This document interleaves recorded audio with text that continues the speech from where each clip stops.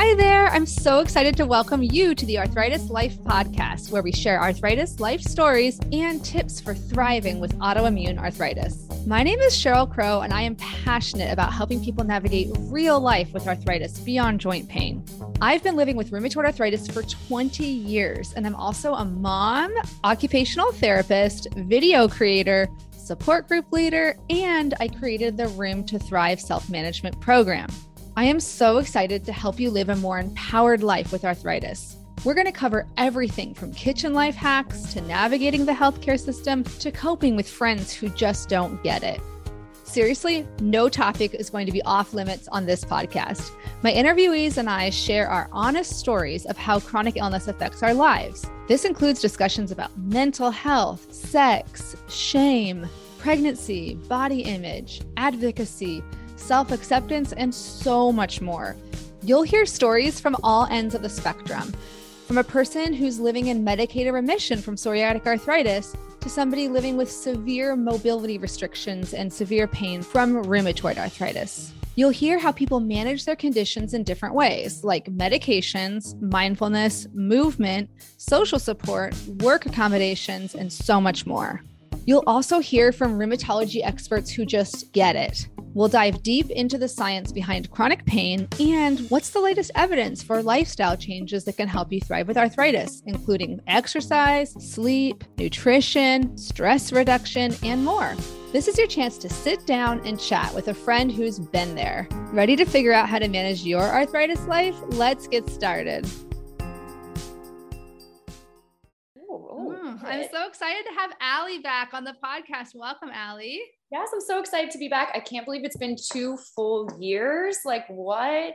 I know. So fill us in. What has changed for you since the summer of 2020 when we last checked in about methotrexate and other medications? What has been going on? Oh my goodness. A huge roller coaster, honestly. So last time I chat with you guys, it was summer of 2020. I believe I was on 10 pills, which is, I believe, like 25 milligrams of methotrexate. I was on, that's like the highest dose usually for rheumatoid arthritis patients is 10 pills a week, 25 milligrams if you're injecting. And again, I have not injected methotrexate. My whole journey has been with the tablets because I handle it quite well. And I'm also kind of lazy to make the switch. So I was always on 10 pills since I started back in 2016 until there was that time I went off of it, which I talked about in the last podcast. And then I was doing okay. So I was on Enbrel, I was on methotrexate at that time, and I was able to get down all the way to 3 pills, which is like the lowest. It was like 4 to 3. And I worked my way. So you have to like work your way down to get there. So I worked my way down. We were all really excited. And then come Thanksgiving of last year, so 2021, I started to flare. I was unable to squat. So if anybody remembers, I'm a personal trainer, so I move for a living. And I was having a hard time explaining a squat to a client. And I teach dance fit classes like 3 to 5 times a week. And I was having a really hard time. And so I went to my rheumatologist and I'm like, hey, like usually I come here and I'm feeling great, but I'm not doing so well. And she looked at my knees and she's like, you have fluid in both of your knees. And I was like, oh my goodness. So of course, when this happens, the first thing is, okay, we need to up your methotrexate. So I went from, I believe it was 4 pills at this time. I doubled it. She was like, you can progress, like add on every like 2 weeks. And knowing me, I go all in. So I said, I'm just going to double it. I don't recommend that. I recommend taking your time with it because I doubled it and cue those methotrexate hangovers. It was rough. I was feeling all of those, the migraines. It was very intense. It was like starting over for the first time. And then what we came to find out was that my Enbrel was not working. So it turns out I developed antibodies to the Enbrel medication. And then over Thanksgiving break, my doctor called and said, we need to make the switch to Humira. And how many years had you been on Enbrel? Yep. It had been about 2.5 years at that point. Okay. And that's a really common experience to have, like, if you're starting to feel worse, like there's a point where you're like, should I is there any wiggle room with a biologic, like with Remicade? For me, we were able to kind of say, okay, instead of every 6 weeks, let's come every 5 weeks, every 4 weeks, let's increase the dosage, versus like Enbrel, I think you can't really switch it up too much, right? So you're like, okay, the methotrexate is what we can switch up. But it's rough and I had the same thing with Enbrel. Once your body makes antibodies to the medication, it's hard to recover from that. Then you got prescribed Humira. What were your feelings about having to switch? Oh yeah. So at first I was okay with it. I was excited. I like a change. So it didn't really put me down. The only thing that kind of put me down was, okay, so because the Enbrel wasn't working, so it wasn't really doing anything for me, and I was down to 4 pills of methotrexate, it kind of just goes to show that my body cannot live without medication right now. And I think that's where my heart kind of broke a little bit, because I'm like nowhere near remission. So basically I was on 4 pills of methotrexate, and for spoonies, that's not much at all. It's just to keep those, there's a word for it, but it's just to keep like those antibodies in there. So actually I'm not allowed to go off methotrexate until I try to get pregnant, just to keep my body used to it. So we're not used to it, but continue that. So anyway, so it kind of broke my heart a little bit that because I was on the lowest types of medication, my body still could not handle that. Because even though on medication, I was feeling so good, I thought I was in medicated remission. It kind of hurt a little bit to know I'm not in a medicated remission. I'm actually nowhere near remission. But I let myself feel those feelings. I had my pity party. I mean, it was Thanksgiving, so like I ate all the fun things. I was with family, and I got the news right before we went to like a Christmas parade, so it wasn't that big of a hit. And so then I started Humira about 2 weeks after that. And I remember, so for those of you who don't follow Allie on social media, you need to. Another Day with RA on Instagram, she's and TikTok. She's got just entertainment value and helpful insights and motivation and good ideas for, physical activity and such. But, I remember, you've done a great job of just sharing like those ups and downs with such, honesty. And I think it is a little bit scary for a lot of people. Like, even if you have hope, like starting a new medication, you're like, okay, because my body made antibodies to the other one, but it worked before then, at least I don't want to put words in your mouth, but that's what I usually think. Okay, but it worked really, really well until my body had made antibodies. So maybe the next one will also work really well, until I maybe hopefully don't, but until the antibodies do. And then but like, so when you started Humira, like how was your response? Did you have any side effects or?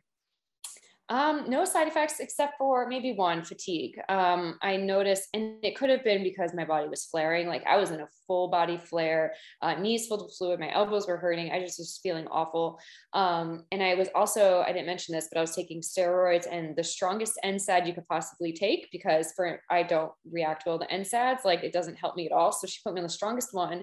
So with prednisone, NSAID, starting Humira and doubling my methotrexate, I felt awful. So I don't really know if it was the Humira. I think it was the combination of everything.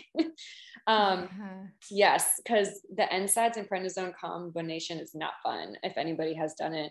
And I was working and I was still teaching class and group fitness, and I was trying my best, but I would have to modify and even tell them, hey guys, I can't move today. We have to not dance and do something else. But yeah, so the fatigue was something I noticed after I stopped the prednisone, stopped the NSAIDs, because I was only on those for about 2-3 weeks. I noticed I was very tired and exhausted. So fatigue is not just being sleepy. It's like, you just don't have motivation to get up. Your body is exhausted as well as your mind. And so I noticed that, and I was never a nap taker. If you follow me on social media, I'm very hyper. I'm up at 4:15 every day, and I never used to nap until I started Humira. And then I started to nap about like 2 hours a day, and it would knock me on my butt, and I would be in bed and I'd be sleeping, and then I'd wake up feeling really groggy because I'm not used to it. So that was the biggest side effect with Humira. And I'm pretty sure it's the Humira that's causing that. That's so hard though. You touched on something that I think a lot of people listening will identify with, which is it's like, what's causing what, like you don't, and ideally to know like, okay, is my fatigue from X medicine or from the disease? You'd be like, well, what if I don't take this medicine and then see how bad it is? But when you have multiple medicines and you can't risk going off them just to like understand better what's going on, unless it's like a terrible side effect. Like let's say for some people, methotrexate makes them so nauseous that they can't even eat at all. It's just, it can be so difficult to cope with that uncertainty. Or I think many of us too, like, okay, if you're feeling, you know, like you have a little cold or like your body's fighting something, and then you're like, okay, well, is it my body fighting something, or is it, you know, am I feeling more tired because of this or that? So, but yeah, since you went off the prednisone too, like, could you be having a rebound of fatigue where like, because I know at least for me, prednisone makes me really even more hyper than usual, which is like kind of scary. Yeah. And then if I go off of it and I get tired, but yes, but now it's been persisting, this fatigue. Oh, yeah. But has it been helping your disease overall, do you think, or? I do. I don't have fluid in my knees. I just had my checkup last week. So if you're methotrexate, usually you go to your rheumatologist every 3 months to get your labs done and to kind of check you out. I'm the person that likes to go in person versus virtual because I want them to look at my joints and look at my knees. I even wear shorts in the winter so that they can check my knees out. You don't have to do that. But yeah, so I went to my checkup and everything is looking good. My labs are great and I'm feeling not 100%, but I'm feeling a lot better than the full body flare I was experiencing over Thanksgiving. So I think it's working. The only thing is I did go to the emergency room back in December or so, a couple months ago. And at first I thought the only change was Humira. So at first I was a little nervous it was Humira because I was having, I guess, pelvic pain. So it was like low stomach, like in that pelvic area, like where our women organs are. So I was having pain there and they could not figure it out. And I thought maybe it's Humira, but I checked in with my doctor and she said that's not a usual side effect. So if you're listening, you do want to notate these moments. And I just ordered a medical journal. So I'm going to notate how I feel every single day and also let your doctor know those side effects from your new medication because it gives you peace of mind. Yeah, no, it's so hard. And I know that, yeah, we should do a whole episode on like symptom tracking and because that can be so crucial, especially when you get into the emergency situations, to have something that like someone else, even like a family member, could bring to communicate to the doctors too. Yeah. But and to learn your own triggers. And so did you get any resolution? Was it pelvic pain from like the GI issues, or I know you've had gastrointestinal, you and I are little buddies with having gastrointestinal issues along with RA, which is common, but still it feels to me like no one completely understands like what to do about it. Yeah. Especially when they realize that we have RA and they tend to dismiss us and say it's your RA. And I'm like, well, okay, but can we like dig deeper? And I'm sure we could do a whole podcast about this episode, but yeah, so I went to the GYN and she kind of dismissed me a little bit. I don't know, because I'm always going to the doctor because I have so many issues. And I think, or at least what I felt was that she thought, okay, she's back again. Like nothing's wrong with her. And so she dismissed me. I thought it was endometriosis. She assured me it's not, even though I'm not 100% sure, but no resolution. Went to my GI. They have me on a really fun diet of being vegan, gluten-free, low FODMAP, plus the 25 items I can't eat. So the things us spoonies do to try to feel better is rough, but no resolution yet. We're still waiting on some tests and hopefully get that figured out because I don't want to trip to the ER again.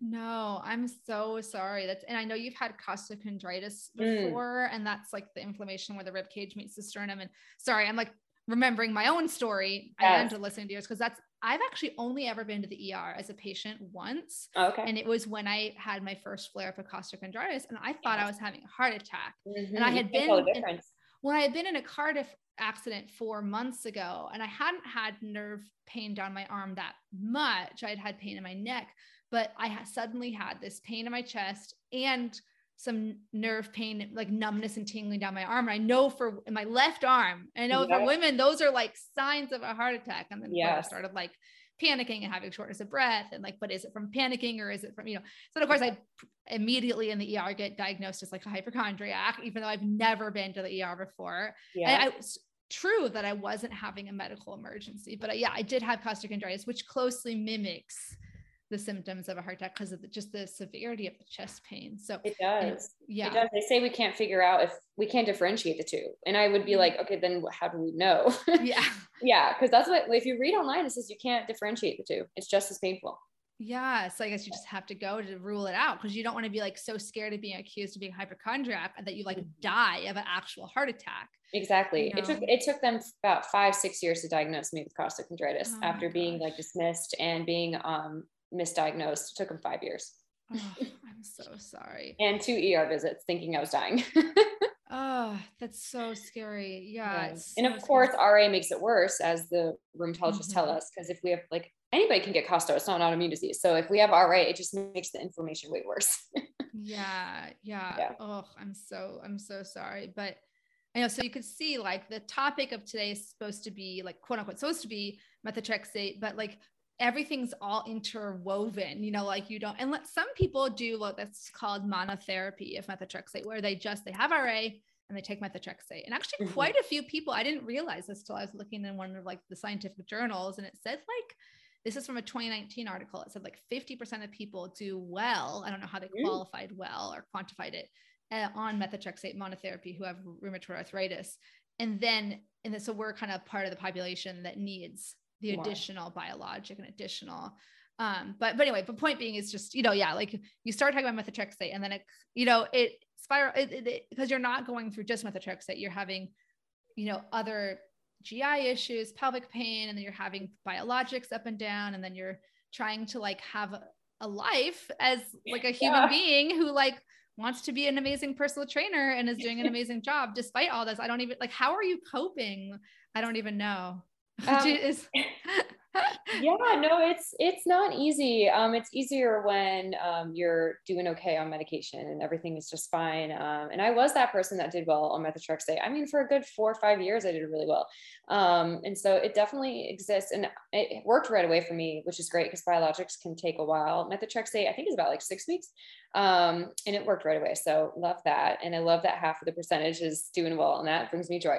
But coping, I mean, I'm doing okay. Of course, with COVID, it's really tricky. It's really hard, especially upping my methotrexate and the fatigue that I've experienced with that and Humira. I don't really want to socialize. Is also with COVID, because with us spoonies, like we're more cautious about it. And I think people, even though with Omicron, which is, if you're listening to this podcast right now, is intense, but people are starting to calm down again and like get more comfortable. And I'm still like, no, I'm not comfortable to meet up. I'm stressed about it. I'm still stressed in public. I'm a little stressed because I work with clients in person. So I always have like a KN95 or whatever those are on, but coping with it, it's hard. It's not easy. That's why I use Instagram as an outlet. So whenever I'm having a hard time, I make a reel. So actually, if you ever see a reel, it's usually because I'm having a hard time and I try to make it funny. Yeah. And that's something people don't always understand. I do the same thing. And then they'll be like, oh, she's so happy because she's like smiling or dancing around. And you're like, this is a coping mechanism. It is. Yes. Or we're dying. It is. Like, it depends. Like sometimes it is like, I'm legitimately feeling good today and I'm going to do this. But I think there's like a cognitive dissonance, right? If you see someone who looks like they're smiling, then you're like, they must be just like carefree and happy. And like, I wish I had what they have. And then you realize, okay, you wouldn't necessarily want to trade places because of all the difficulty.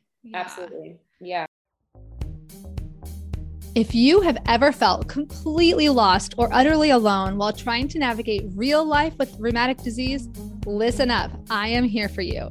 I created an educational program to help you go from overwhelmed to confident, supported, and connected in a matter of weeks. And it's called Room to Thrive. After earning a master's in occupational therapy and completing hundreds of hours of additional training, I created a step-by-step guide to help you truly thrive with rheumatic disease. This is the only program I know of that's designed to improve quality of life for people living with inflammatory, autoimmune forms of arthritis, like rheumatoid arthritis, psoriatic arthritis, ankylosing spondylitis, non-radiographic axial spondyloarthritis, Sjogren's disease, and more. During the self-paced lessons, you'll learn how to manage pain and fatigue, cope with stress, navigate relationships, and continue doing the things that matter to you and bring you joy. The goal is really to help you improve your quality of life and learn how to thrive with your rheumatic disease right now, rather than waiting for a distant day when it might be cured or healed. I really created the down-to-earth, practical, heartfelt resource I wish I had had when I was first diagnosed at age 20. If you want even more in-depth support, you can join the 12-week Room to Thrive virtual support group, where you'll be surrounded by people who actually get what you're going through, people who will provide the encouragement, validation, and support that you deserve. Each group is expertly moderated, so you don't have to worry about the kind of misinformation that spreads like wildfire in the free-for-all social media groups. If you're on the fence, don't just take my word for it. Here's what Katie had to say in March 2023. I was lost and overwhelmed with my RA diagnosis. It felt overwhelming to know what to read, what to do, how to spend my energy trying to research on the internet. Room to Thrive did that for me. It's been like getting a crash course in my diagnosis along with a community who gets it. To see all the details, including the dates for the next support groups, go to the link in the show notes or bit.ly/Thrive Room with a capital T and capital R. You can also just email me anytime at info@myarthritislife.net. And don't delay if you're interested, because each group is capped at 16 people or less in order to make a small, intimate group atmosphere. Thanks so much for your time, and I can't wait to get started with the next groups. And I can't wait for those of you who are interested in the self-paced option to go ahead and join that at any time. Bye-bye for now. Yeah. And that also goes with methotrexate. On the topic of methotrexate, I don't want spoonies to get discouraged, because methotrexate can be a roller coaster ride. So like when we chatted in 2020, I was on 10 pills. And then between that time, I went down to 3, and then I was up at 4, and then I went down to 3. And now I'm back up at 8 right now, 8 or 10. We're probably going to keep increasing. But I used to watch other spoonies, and I would see them go off of methotrexate. And they would be so excited, and they would post a video or a reel, and they would be like, I'm going off. Like, I made it. I did it. I'm in remission. And my heart would sink, and I would feel so upset. And then like that same person, maybe a couple months later, had to go back on it. So that's why I try not to talk too much about the dosage I'm on podcasts. I don't mind. I would love to tell you guys. And I'm an open book. So if you DM me, I'll tell you. But whenever I post a reel, I'm always like, I don't want people to feel bad that I'm going down, because you have no idea. I'll probably go back up in like 6 months. So just saying that and putting that out there in case you see somebody and you get really sad and discouraged, just know it's a roller coaster, right? So we may feel good at some points. We should celebrate those people. Because at first I would feel a little jealous and sad, but now I'm like, I get it. I get it now. No, and though you've touched on so many good things in that reflection. And I think it brings me back to like mindfulness, right? And like so often it's like mindfulness is like, sometimes people like spoonies get annoyed if everyone's like, you just need to try mindfulness, or, like I mean mindfulness in the sense of like, connection to an awareness of the present moment, and the fact that this is what we get, like, is the present moment. Mm-hmm. And it might get better in the future, it might get worse. And like, that is something that I really feel like I've learned through chronic illness. Cause in the past I was like such a control freak, and I'm still like a recovering control freak, but like what you just said is like, it showed me like the acceptance or the understanding you have that like, it's up and down. Like, it's just going to be like, you might be on 4 pills this month, it might be 8 pills next month, mm-hmm. And the sooner that people can kind of come to terms with that, rather than saying like, I have RA and all I need to do is figure out like the perfect amount or the perfect, mm-hmm. do you know what I mean? Because the more you attach yourself to that, like there's just this one way of coping with it. Mm-hmm. You're setting yourself up for failure, because it's going to change. Yeah. I mean, we have this for life. So it's going to be a roller coaster. Some days are going to be great. Some are going to be really bad. And we just have to look forward to those better days and support one another. Even if somebody's going into remission and we're super jealous. It's life. It's like for life. So they're probably not going to be in remission that long, and they're come right back up. So everything is impermanent. And I think also with you brought up jealousy. I think it's maybe I'm this is wishful thinking, but I think it is really possible at the same time to feel like jealous or envious about someone else's remission while also truly feeling happy for them, and feeling like, oh, like in a different episode that maybe will have already come out at this time, I was talking with 2 other women, autoimmune coaches, about their journeys. And we talked about how, it's hard when you're not doing well, that to see on Instagram someone like who's, in remission or whatnot, but to say like, what does my jealousy or envy telling me? Like, it tells me that this is something that I want, or this is something that I value, mm-hmm. and they have it. And, there's a zone of control that I have. Like, I can control my actions, maybe in your case, what you're eating, how much medication you're taking, your communication with your doctor. And then there's a zone outside of that you can't control. Like, you can't necessarily control like whether your body is going to make antibodies. Yeah. Like it just kind of decides to do that sometimes. Yep. But yeah, it's just, yeah, sorry if I just went on my own. No, it's important. Yeah. Yeah. Especially Yeah. with social media. It's very important. Well, yeah, especially with social media. And oh yeah, the other thing I was going to say, I don't know whether you have a soapbox on this, but I mean, this might sound controversial, but I honestly feel like you don't get like a badge or a like prize for controlling your disease one way or another. Yeah. Like, I don't feel like when I was in unmedicated remission during my pregnancy, I don't feel like that was like an accomplishment that I needed like a badge for, versus when I've been on, you know, the maximum 25 milligrams of methotrexate injected with like the maximum amount of biologics and prednisone, like none, like I kind of feel like there's this false hierarchy people get sucked into where, like, just to be blunt, like if you can like eat the perfect diet and like control your disease perfectly, like you get like a prize. Like we're all gonna die in the end. Like exactly. Yes. like we're trying, like we want to have the best quality of life we can have possible, you know, but sorry, do you have thoughts on that? I don't want to put you in an awkward position. No, it's not awkward at all. No, yeah, absolutely. Especially with this diet I'm doing right now. Like this is no way to live. Like I don't care if I see people like on Instagram who are like, I am in remission because I'm eating this very clean diet and I exercise and I do that. Like, that's great. Good for you. But like, not all of us can do that. And, you know, I post about this all the time on my reels that like, we may want to live that life, but also we may need medication, and that's okay too. It doesn't matter if you're in remission, that's great. If you need medication, that's great too. Some of us need a little extra help, but we also want a like quality of life. We want to have fun. I want to go out and have some tacos. Like yeah, you know? So yeah, there is no badge for however you handle the situation. And I always say, treat yourself after you inject, like get some chocolate, do something fun. But absolutely. Yeah. No, 100% agree. Yeah. And I love you've done a lot of work on, you know, against medication shaming, or like that's like a double negative, like, you know, anti-shaming people for taking Western medication. And again, like I don't want to invalidate, like if someone's worked really, really hard, like I know people who sacrifice a lot and work really hard to like be able to afford like a clean diet or organic foods and have invested a lot. And that's what they value. And that truly brings them like a sense of like, this is working, like that's working and that's great. But I don't, the part that I think can be toxic on social media is when you, people imply or outright say that my way is better. Like, you know, like, I'm like, I used to, you know, live a completely like quote unquote normal life on Enbrel and methotrexate, like, and I don't think that would have been, there's some value judgment that I would have been better if that had been able to be achieved through diet and exercise and like quote unquote natural methods. Like the point is to get to where you can,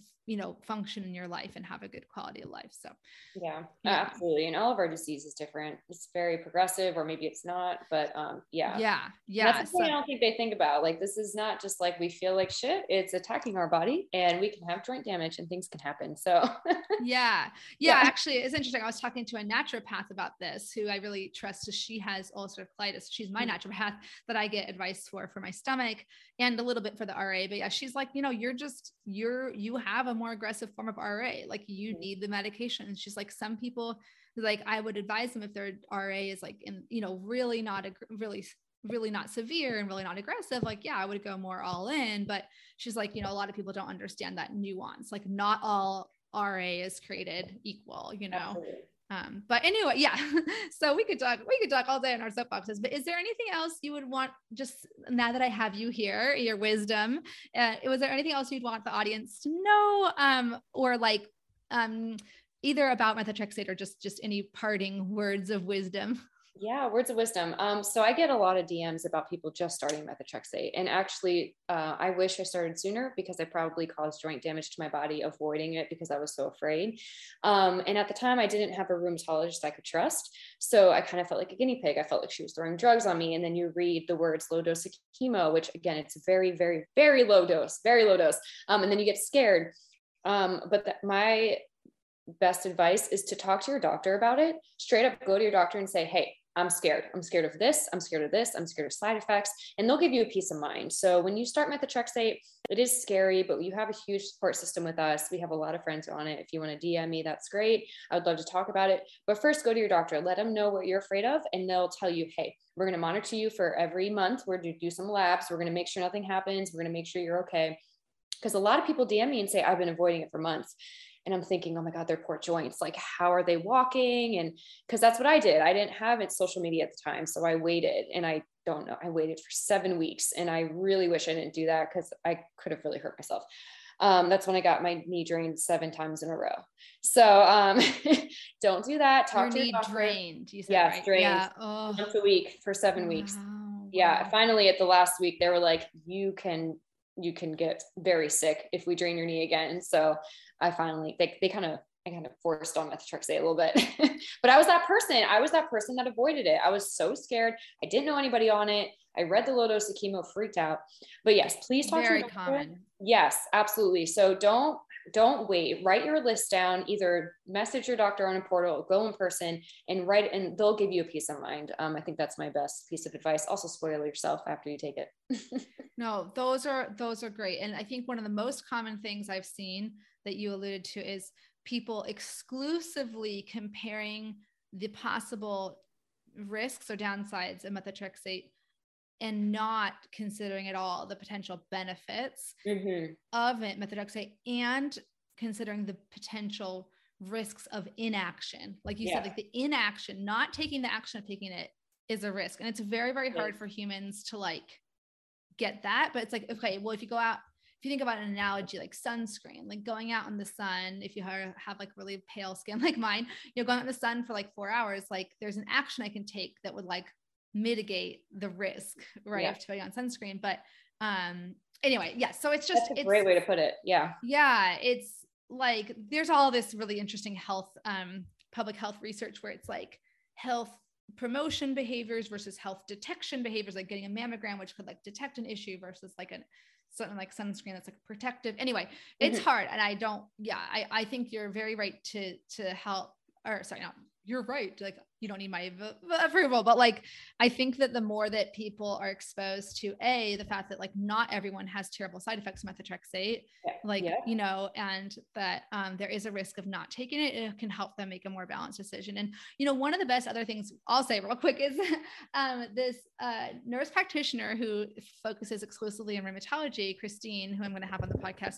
She said, when people are really hesitant to start a med, I just tell them it's like, it's a dating, it's not a marriage. Like, if you start methotrexate and you feel like complete crap, like you don't have to stay on it forever. Like it doesn't stay. It's not like one of those like birth control shots that like stays in your body for 5 years or whatever, Yes. So, it's temporary and you can always change.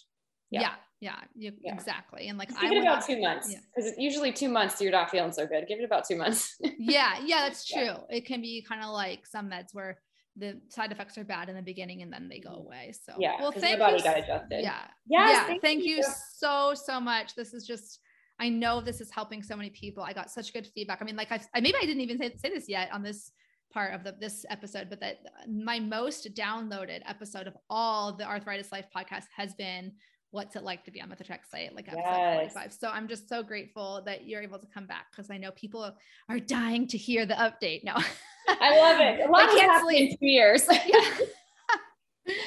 Oh, thank you again. Yes, thank you for having me. I love talking about this, and feel free to slide into the DMs if you have any questions. I love talking about it.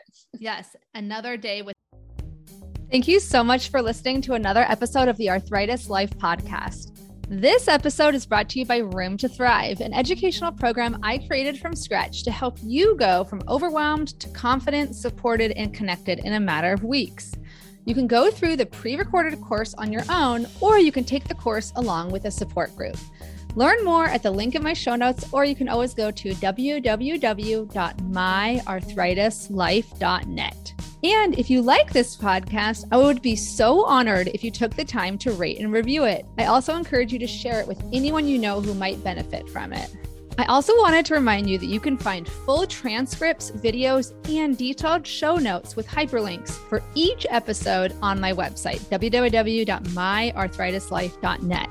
If you have any ideas for future episodes, or if you want to share your story or wisdom on the podcast, just shoot me an email at info@myarthritislife.net. I can't wait to hear from you. RA.